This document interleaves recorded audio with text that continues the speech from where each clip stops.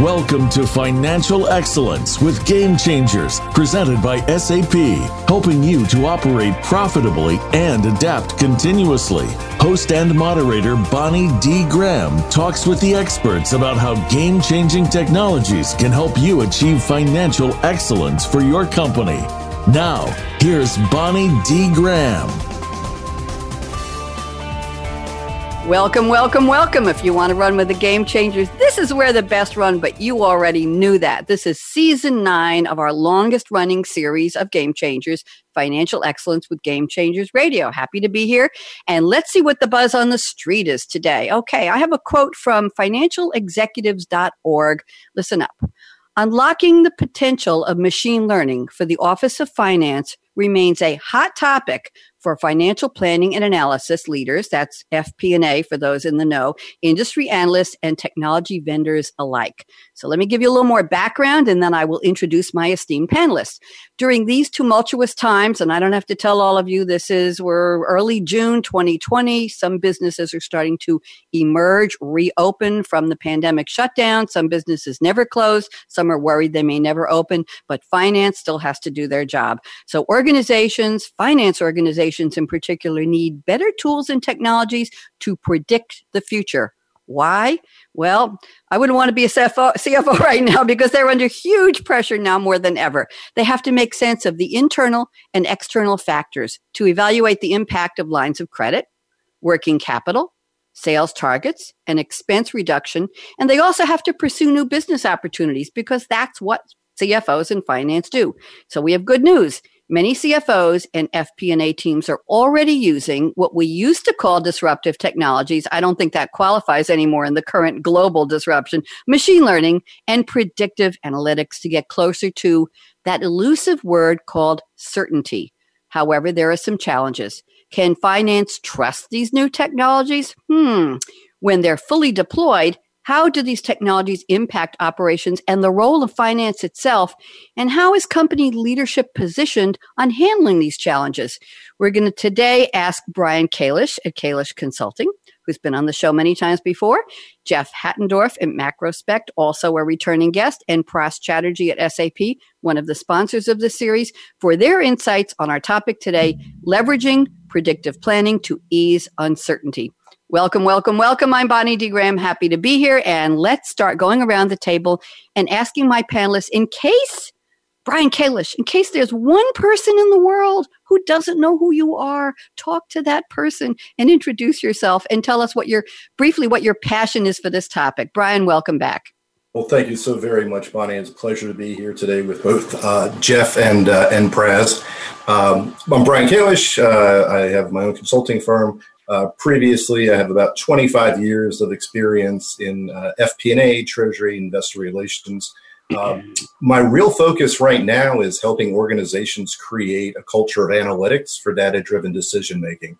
So everyone has different challenges. Right now, I see us operating in a trifurcated world. We have companies that are very quiet. So if you think about leisure, not much going on there. We have companies that are extraordinarily busy because they're in groceries, CPG. And then we have companies that I consider are pivoting. So organizations like retail, where you've gone from a situation of going, all your stores have closed, but then all of a sudden everything shifted on to online.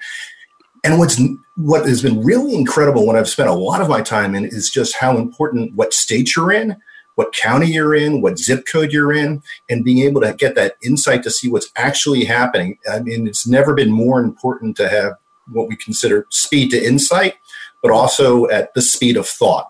And so that's really where the focus has been. And the way that we're getting there is we're leveraging our people and using great technology. One of the big challenges that I've seen over time has been culture. And culture has gotten blown out of the water over the last 3 months. So companies that were resistant to change, as you were saying, maybe weren't so keen on disruptive technology, are truly embracing it now. And so for those companies that are busy in the current environment, there's actually a lot of spend that's going on. People are really trying to leverage, again, their people, their technology, their processes. They're finding out where there's a lot of challenges when, they got very used to going down the hallway and talking to someone, whereas now you've got to do it through Zoom or some other format. Thank you, Brian. Great overview. I love the comment you made about the speed of thought. Very interesting. We can address that later in the show. I like that. And the question is, who is having the thoughts? Who is thinking the thoughts? Who is communicating the thoughts? And we've also seen many businesses retool, reprioritize. We see manufacturers of XYZ now making ventilators. We see bars and distilleries making hand sanitizer. We see industrial manufacturers who never would have thought in a million years they would be making N95 masks for frontline health workers. So we have seen businesses that were ready to pivot, that were flexible, that were agile, being able to say, there's a need. Let's step up and meet that need. So it has been an interesting environment.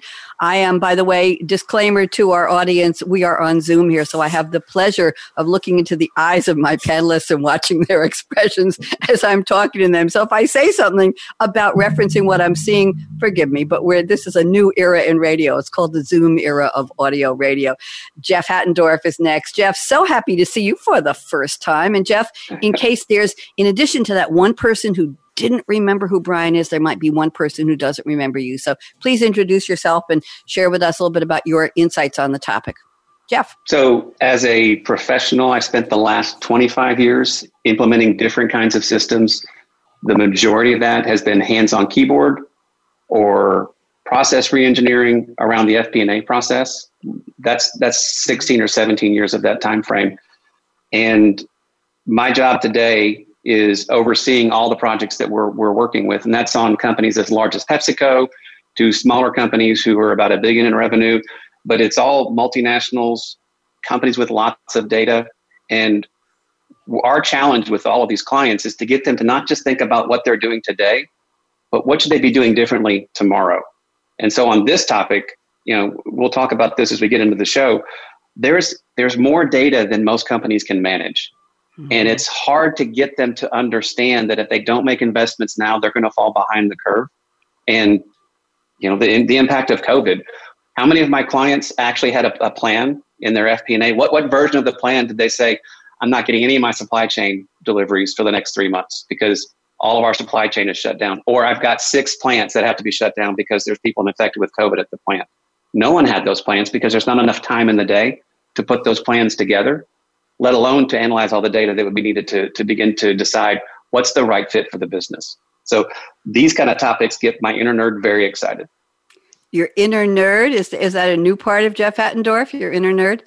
I just try to suppress my nerdness a little bit from time to time. So I try and say it's my inner nerd, like my inner child, but I'm a nerd. There's no doubt about it. I wouldn't suppress it. I'm a nerd too. I don't know if you know, Jeff, but I'm a programmer from back in, I've been told that I'm one of the early women in tech.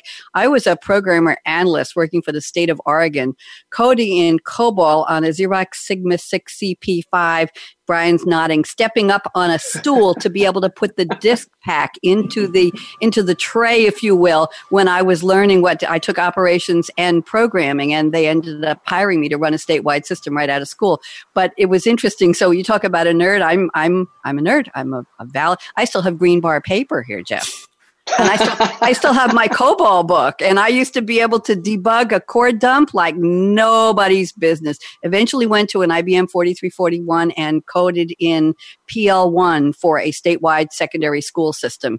And those were the days. So I'm proud to be a nerd. I really am. Jeff, welcome to my world. I think I got here before you did. Waiting patiently is Pras Chatterjee.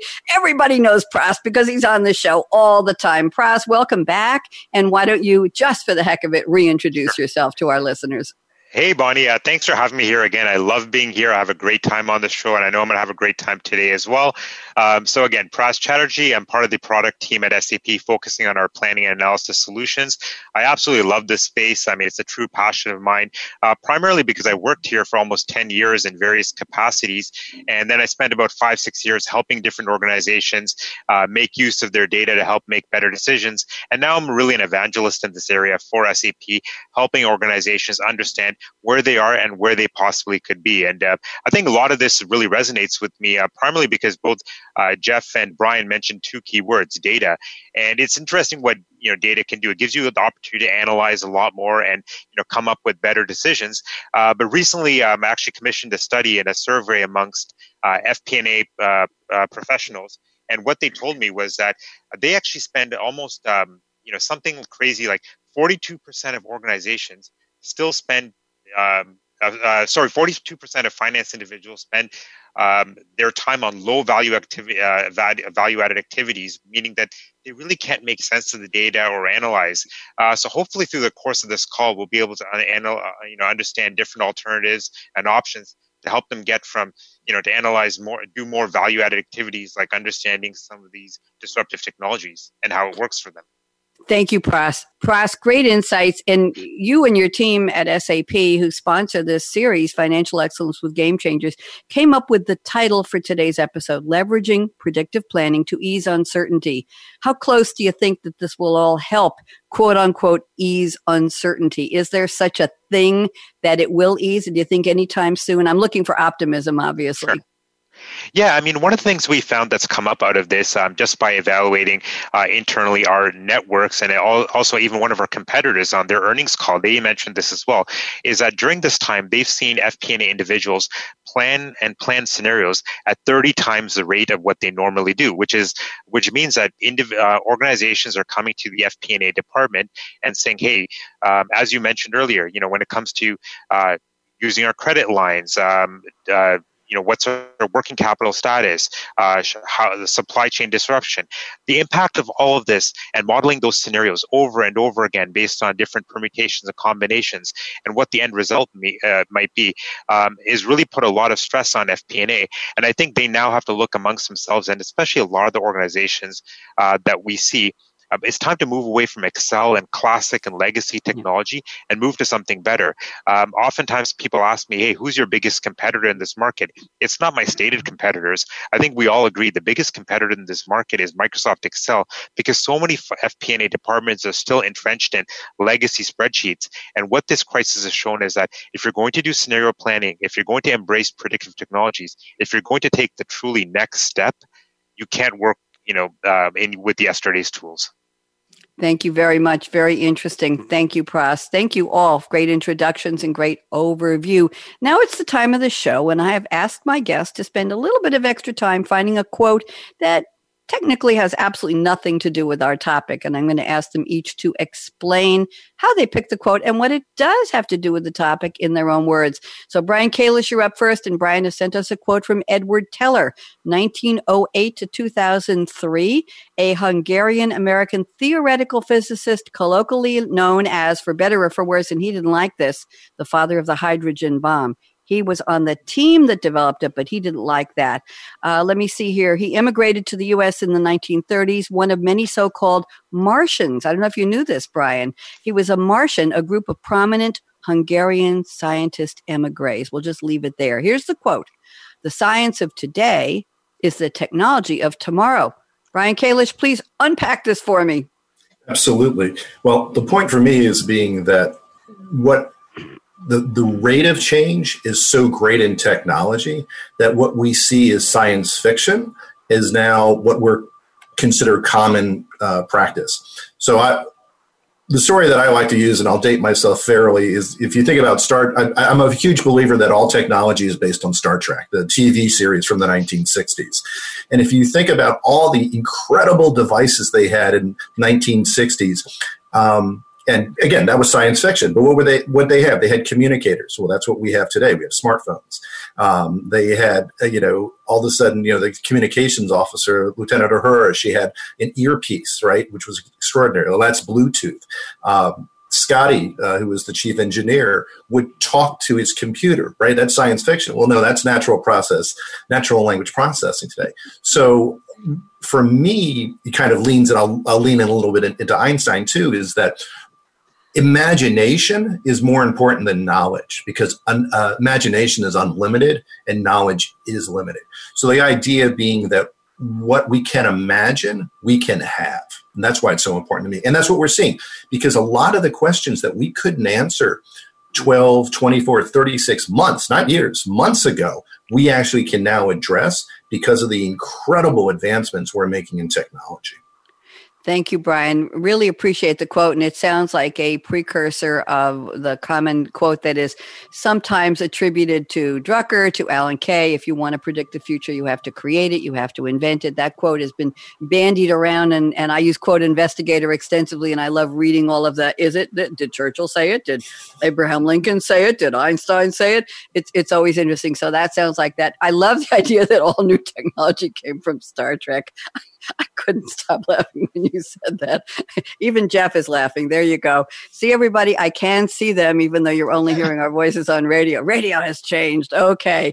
So Jeff Hattendorf, you're next. And Jeff has picked an interesting quote from A Christmas Carol by Charles Dickens.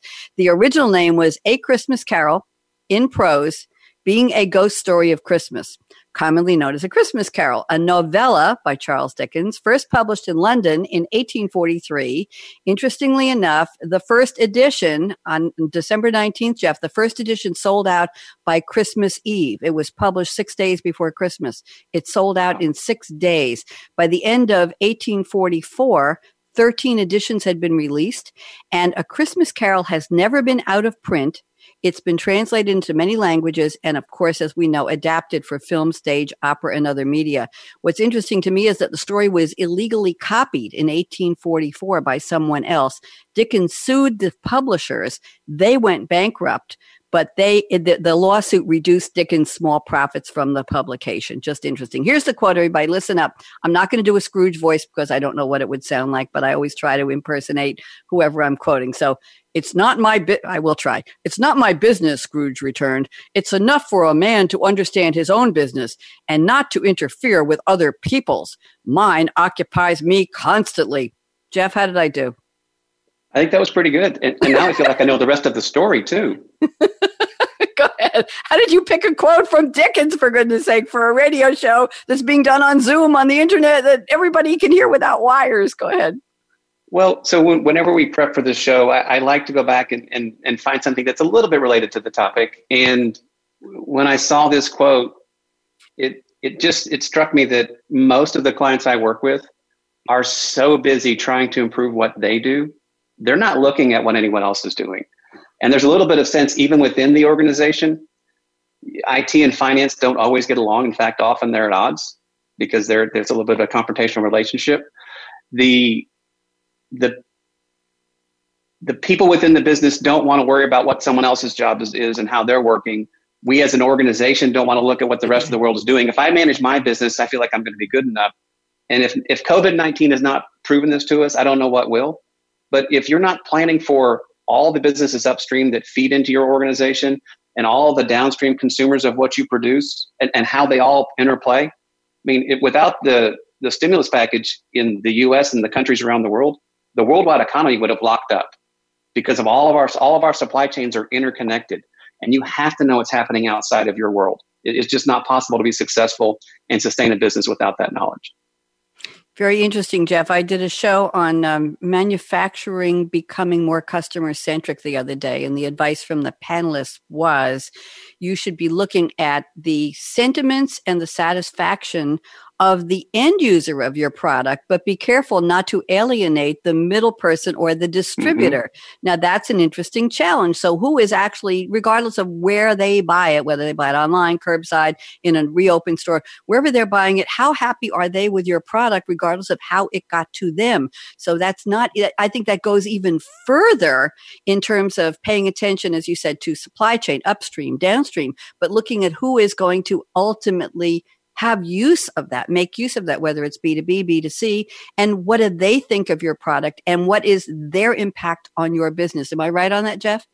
Absolutely. We've got a client that we've just started working with, and they've used some predictive technologies to begin to allocate inventory that's scarce.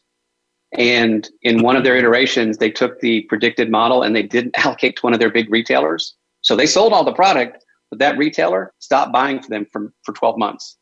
And it actually had a negative impact on their sales for the year because the predictive model missed some of the relationship things that the people had to be aware of and build in. And it's exactly right. If you don't take care of all parts of the path to the customer, you put yourself at risk.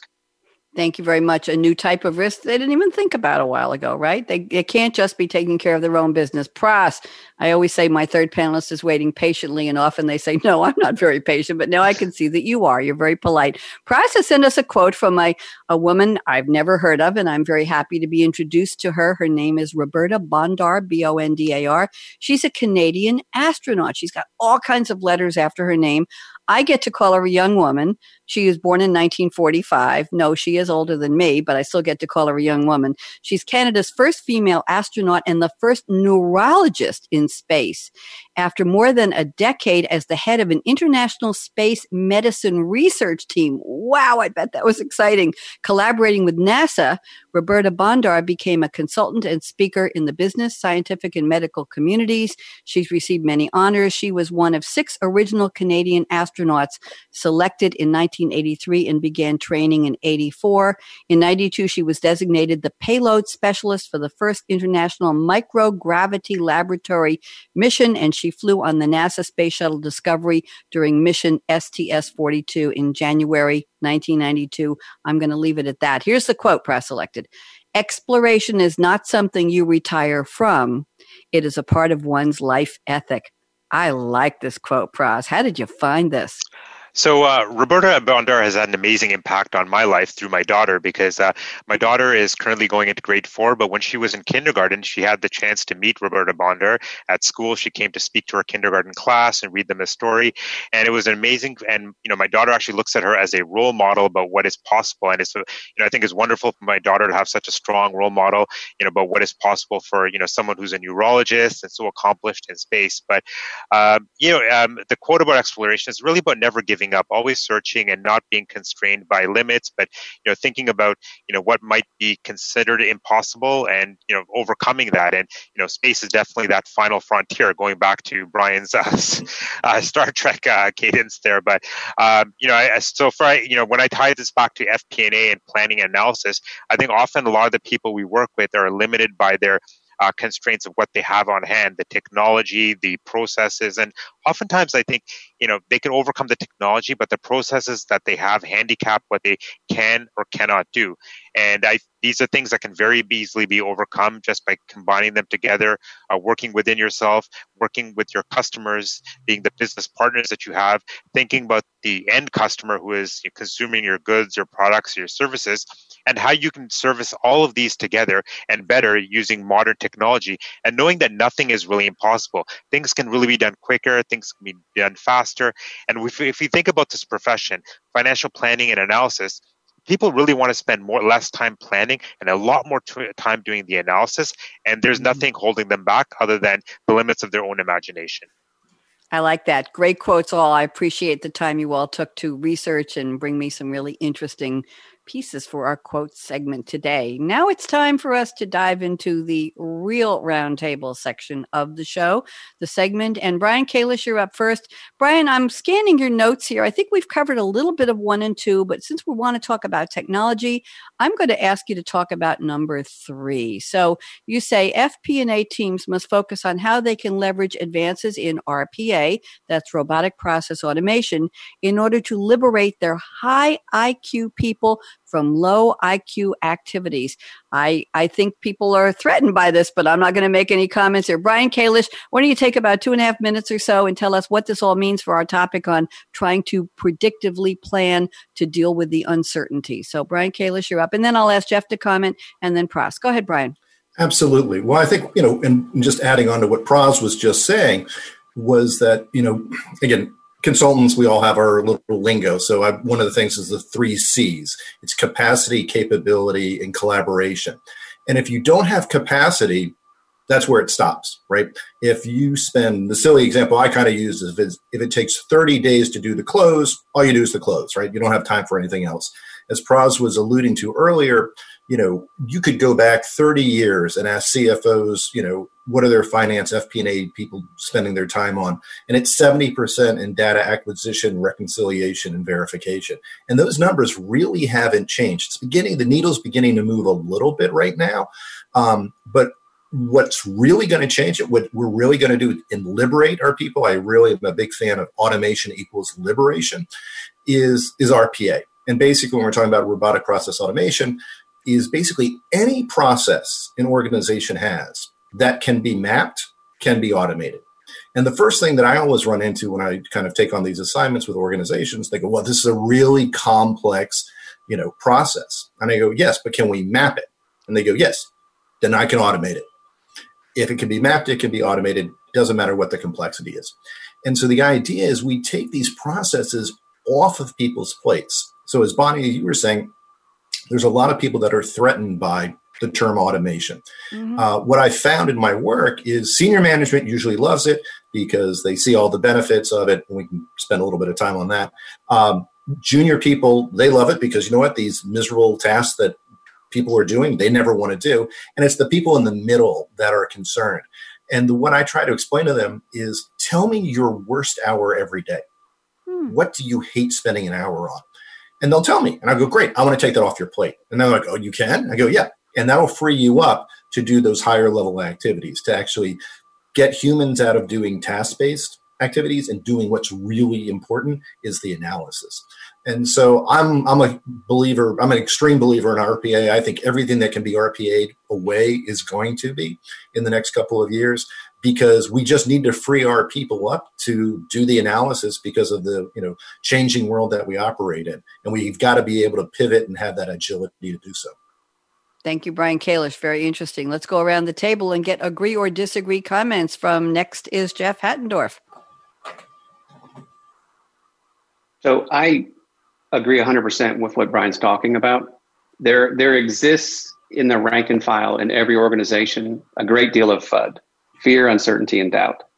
And the fear and the uncertainty is about, what does my job look like? Will I have a job? And it's not just because they don't understand the tool or the technology. You can really take an hour out of my day, but where's my value if I don't have that hour of work in my hands? But someone like Elon Musk is already talking about we need to regulate artificial intelligence because of all the things it might do. Other forward-thinking people have said that by 2029 or 2030 that AI will run the world, and we may get to a situation where we've got HAL or Skynet that the computers just objectively go, oh, humans are the problem. So the science fiction that helps us with these toys, with these earpieces that we're using for these phone calls and with the phones themselves, it helps us envision the future. Sometimes it paints a scary picture.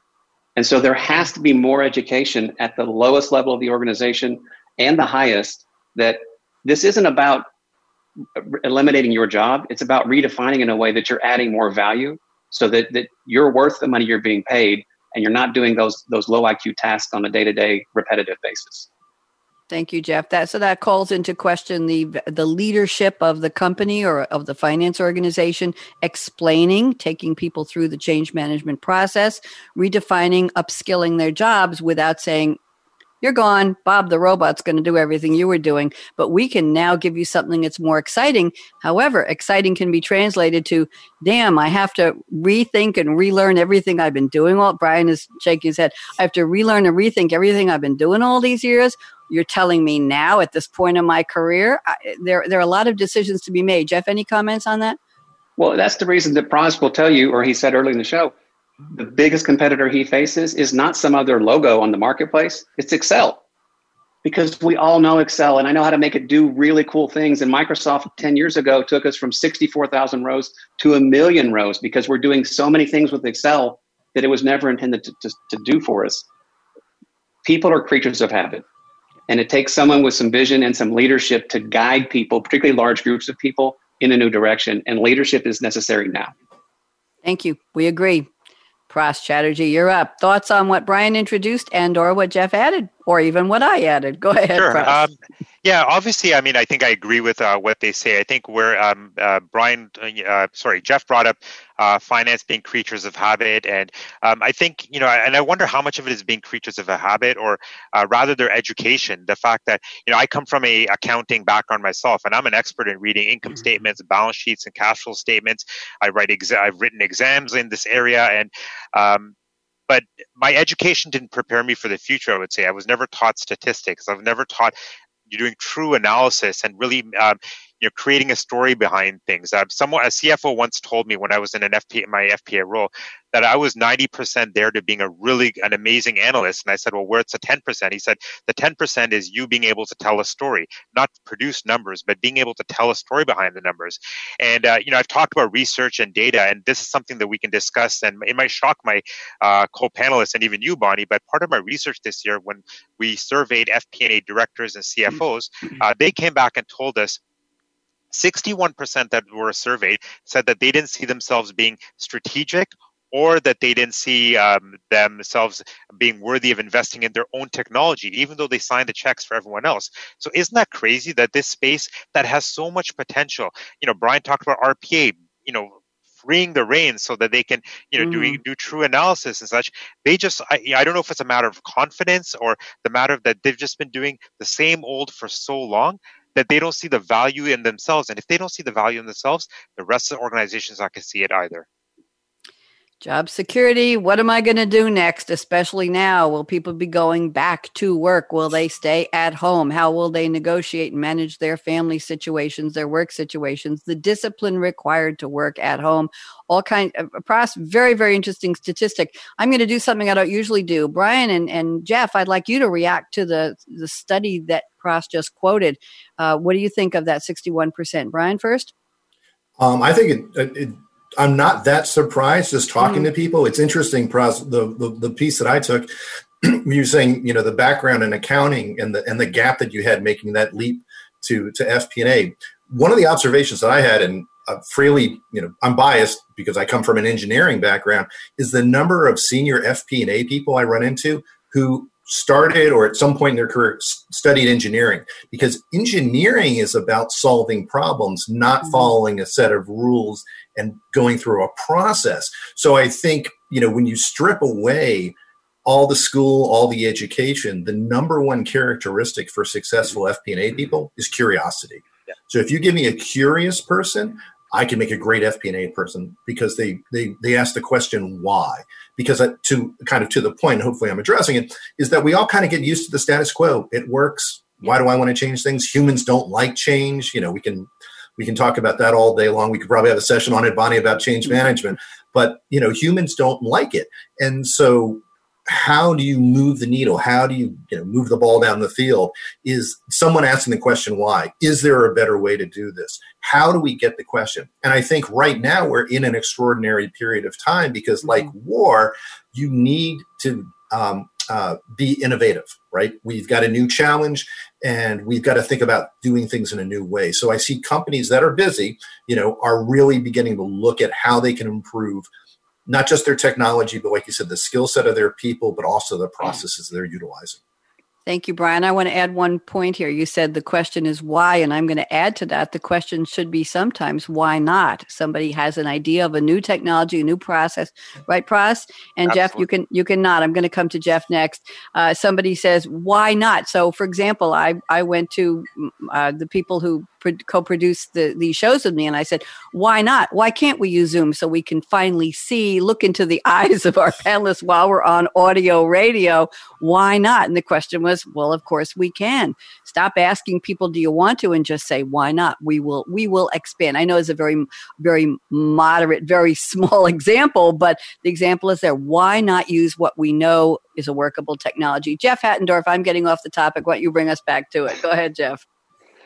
Well, I'm not surprised by the results of that study, but I tend to see that people have this, they cling to this idea, if it ain't broke, don't fix it. And if you don't recognize there's a problem, you may believe or you may mark down in a survey that you're not worth the education or the training. But if it's always worked, why would I want to make any changes? And I think there's this fundamental piece that I think this technology is still disruptive because it's not being used enough or in any large way. Because in this space, at least, that because people don't recognize that there's a problem yet. And it shows like this where when we talk about it, someone's going to go, oh, and it's that person who is going to take their curiosity that Brian alluded to and be innovative within their company, and that company will excel at the expense of their competitors.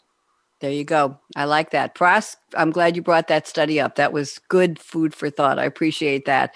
Jeff, I'm looking at your discussion statements you sent me before the show. I think we've covered 1, 2, and 3. I want to go into number 4. I think there's some nuggets in here we can use to keep the conversation going. Jeff said the following: in most companies, finance collects, rationalizes, and distributes key financial and statistical data, both internally and externally. Forward-thinking CFOs must leverage emerging technologies to exist this human skill set to do the same with the exponentially growing ocean of data. That's what I want to talk about, Jeff.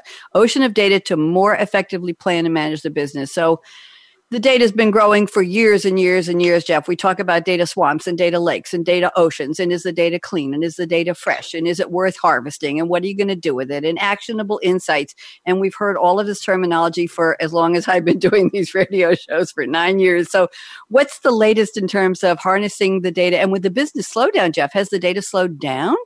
Or is it just different data? Help me out here. So let's put some statistics around this just to measure it. So in 2017, IDC and PwC said that we had about 4.7 zettabytes of data.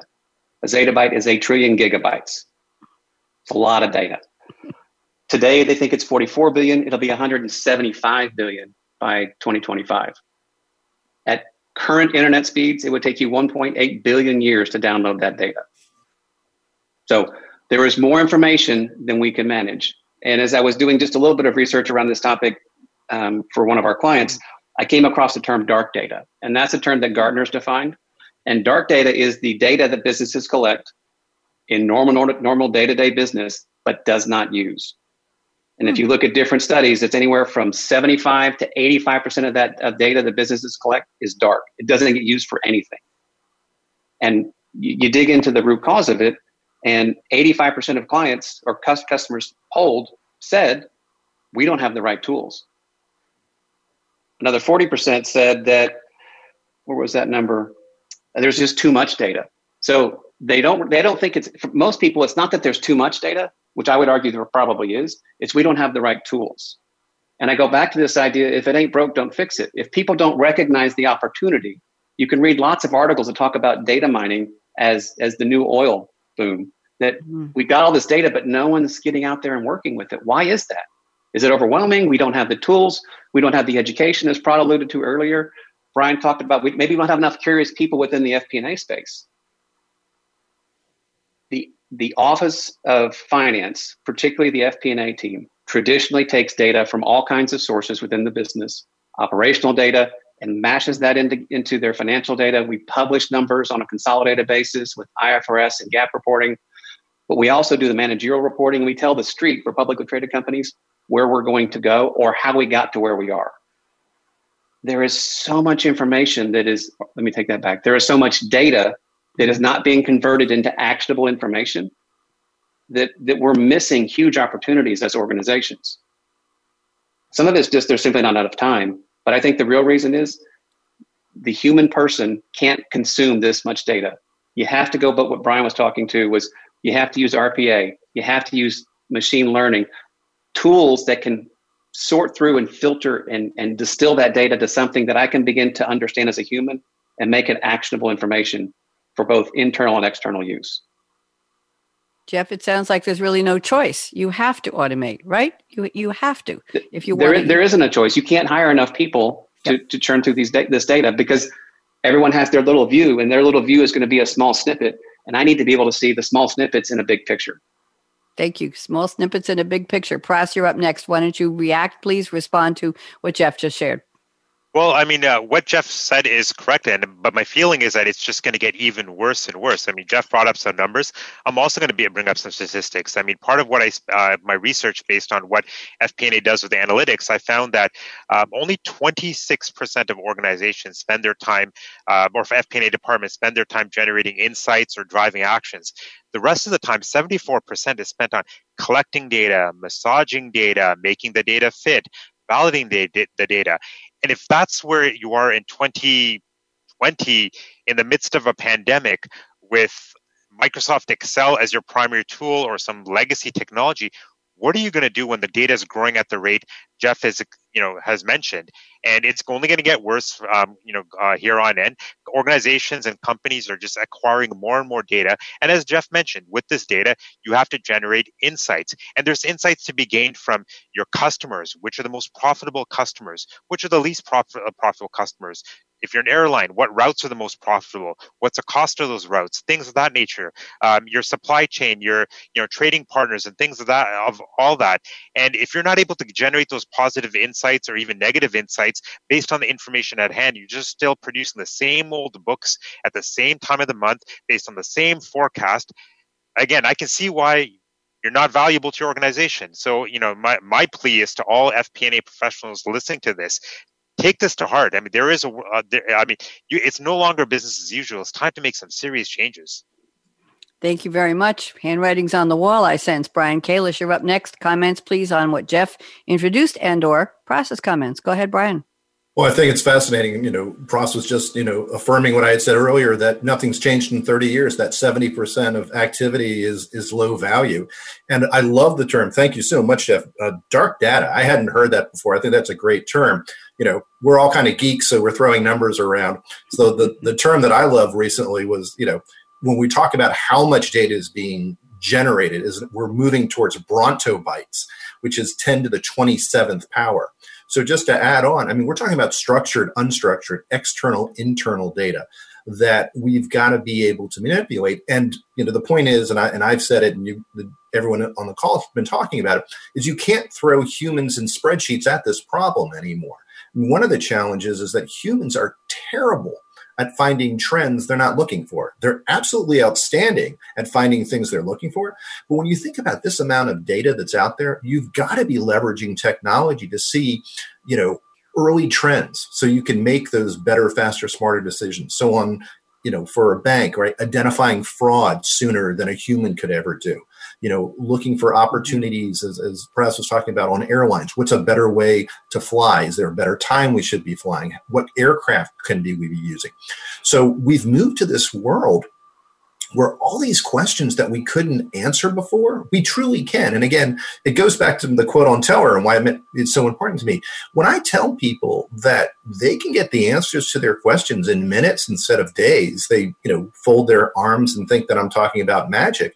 And no, the technology exists out there, And what's great is you don't have to blow up what you have.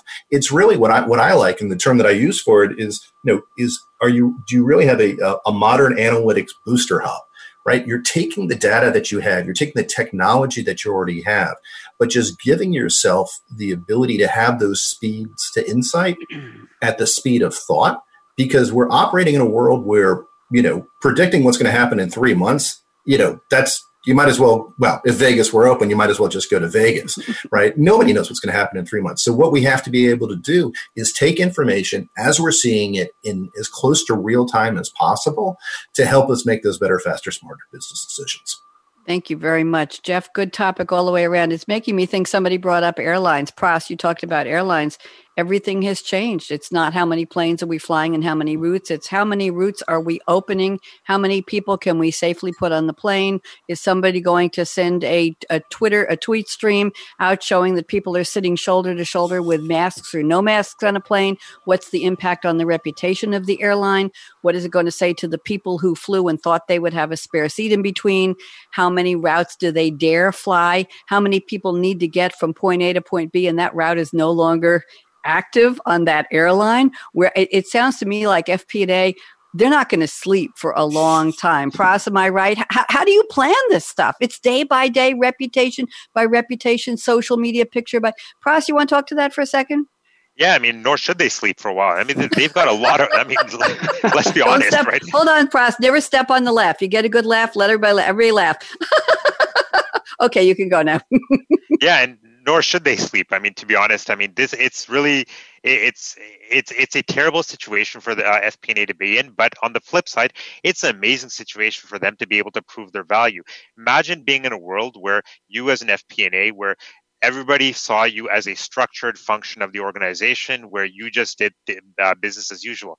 Now you're at the crux of making decisions.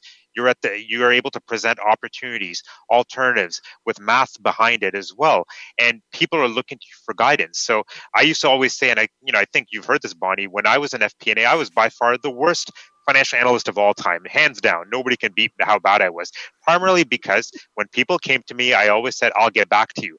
If people are saying, I'll get back to you in this day and age, I mean, you shouldn't be working in this space anymore. You've really got to be there's so many alternatives to evaluate. I mean, these alternatives are changing by the day. I think earlier we talked about different stages of the economy right now in different regions, stage 1, stage 2, stage 3, stage 4, and how that affects individuals, but that also affects organizations and how it impacts their business. So as an FP&A individual, if you're not impacting the effect of these stages on your business and presenting alternatives. And yes, you might be doing that in Excel now, but by showing that value, maybe it's time to be able to start investing in technology to help you support this. So you can do that with visualization and analytics to help communicate better as well.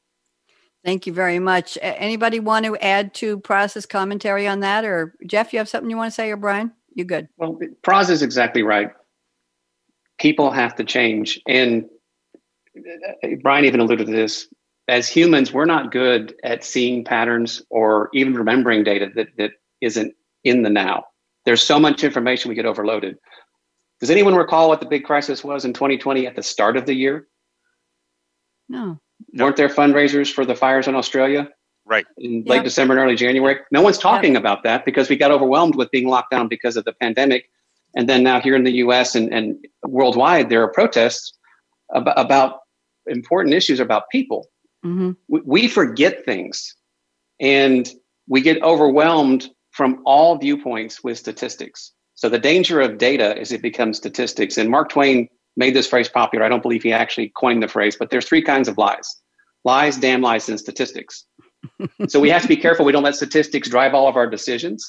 But you've got to start you've got to change what you're doing. Otherwise, you're going to go through that same Excel spreadsheet process 30 times this year to account for the worldwide pandemic, rather than having the machine do that for you and then looking at it and going, of these 30, these 3 make sense. And I can move forward with these 3 because I don't have time to go run it 30 times by myself. Jeff, should FP&A be sleeping? Praz said no. Should they be awake 24/7 right now as far as the human mind can stretch them? What do you think? They need to go find an old case of Jolt Cola and pull an all-nighter or 4.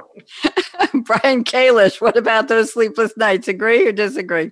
Well, I think it's incredible because one of the questions that I always get, I'm very fortunate. I get to travel around the world, and people are saying, this is BC, before COVID, do FP&A people around the world work insane hours? And the answer was yes. Yes, I would always say, this is before the current situation. Yeah, we work 8 days a week, 26 hours a day. And then you've just supercharged that. Everyone's gotten their Jolt Cola.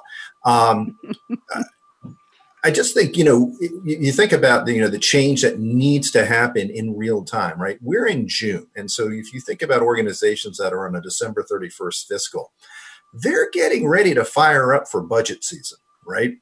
And think about, let's say it took 90 days last year, 19, to put the budget together. Okay, well, that was 90 days of work that was just worthless, right? There's no value to the budget that we did last year, given what happened this year. So as we're moving forward in 2020, does it make sense to start putting together the budget for 2021 when I can't tell you what August is going to look like? And so I think that's going to be one of the challenges for organizations. Are they going to be able to prioritize what the current new normal, because there's the current new normal and then there's going to be the new normal when we come out of this, to basically say it's not going to be as tight as we've done in previous years because our vision is just so much shorter right now.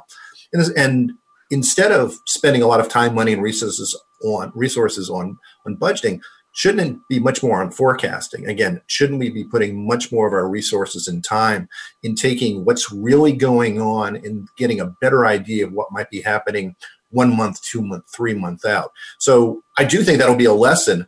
I'm not a fan of budgets, so I'm kind of giving my hand away a little bit. But I think there's going to be much more of a focus on planning and forecasting than on budgeting, just because it's not a terribly efficient process, BC, and certainly not AC. Brian Kalish, I want to say you just gave me your prediction for the crystal ball. Jeff, you can give yours now because we just have a few minutes left. Jeff Hattendorf, you're up. I just think that the not sleeping just before this gets lost is not about all the doing extra work. It's about not recognizing the opportunity that there is to improve how you live life as an FP&A person. Brian referenced something that I think Warren Buffett said about 20 years ago. The corporate budgeting process is one of the biggest wastes of time in an organization. He believes in the forecasting because forecasting is how you visualize the future of this organization, good, bad, and otherwise, so I can react as things happen in real time. The corporate budget is a sandbagging exercise and how do I get my biggest bonus possible? It limits the company. Organizations have to move to tools that allow them to begin to uncover the value in their dark data. You don't have to look at anyone else's data. Just look at your own dark data and see what you can find. And then use these tools to do all kinds of simulations so that you can know before the next pandemic hits or the next major crisis hits, what do you do if there's something that happens that disrupts your supply chain for 90 days? How do you manage cash? I have a client right now that because we're not in our office printing things, they're not making any money because they don't sell the printers, they lease the printers. And it's per page. So if you're not printing stuff, there's no revenue coming in. Mm-hmm. So how do companies like that exist in a world where no one goes to the office? This new world we're living in, we're all calling in from home. Normally I would be on the show from my office with the phone. Instead, we're on Zoom with headsets. The near future has to include, for everybody who's in FP&A, a recognition that there is a problem. And the problem is we have too much information. There's too much volatility. The speed of thought, to borrow Brian's phrase, really requires us to use better tools to let us do things faster and more effectively. Thank you very much, Jeff. And Pras, I'm going to ask you to state your prediction around the first sentence in your statement number 3, which is the potential for FP&A is unlimited. I think that's a nice optimistic way to close. We just have a couple minutes left. So Pras, why don't you take about 2 minutes for your prediction and then I'll thank everybody. Go ahead, Pras. Perfect. So I made that quote, but I started thinking about the unlimited possibilities. And I think maybe we start on that journey with just a simple step of changing the mindset of FP&A. Primarily, as Jeff mentioned, that the budgeting, there's going to be many organizations that are going to start the budgeting process this August, September.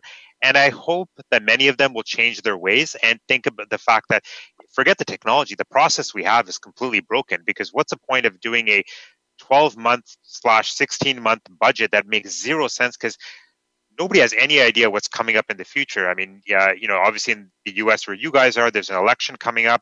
People talk about this pandemic, maybe a phase 2 of it. And if you're going to build a budget, it's going to be useless because you're not going to be taking into these factors into consideration. So maybe it's, as Jeff has mentioned, as Brian mentioned, my crystal ball prediction is that the best-in-class organizations are going to say, the heck with this budget.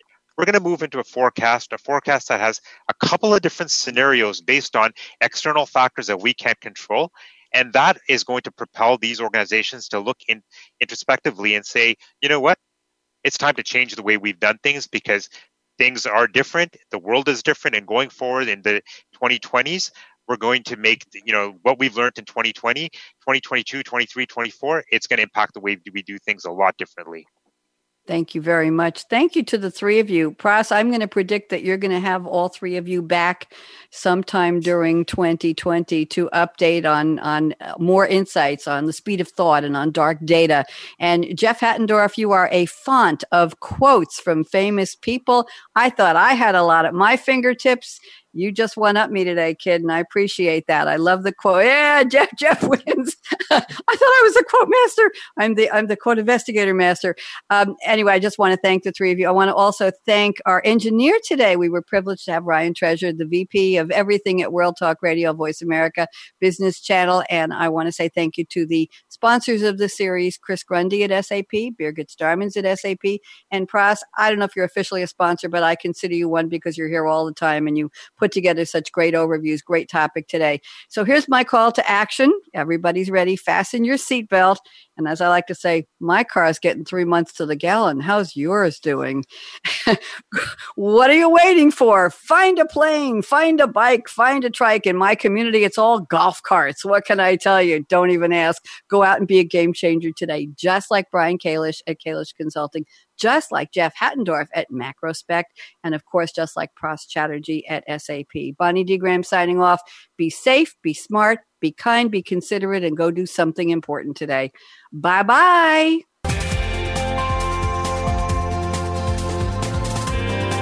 Thanks again for tuning in to Financial Excellence with Game Changers, presented by SAP, helping you to operate profitably and adapt continuously. To keep the conversation going, tweet your questions and comments to hashtag #SAPRADIO and join host Bonnie D. Graham on the Business Channel.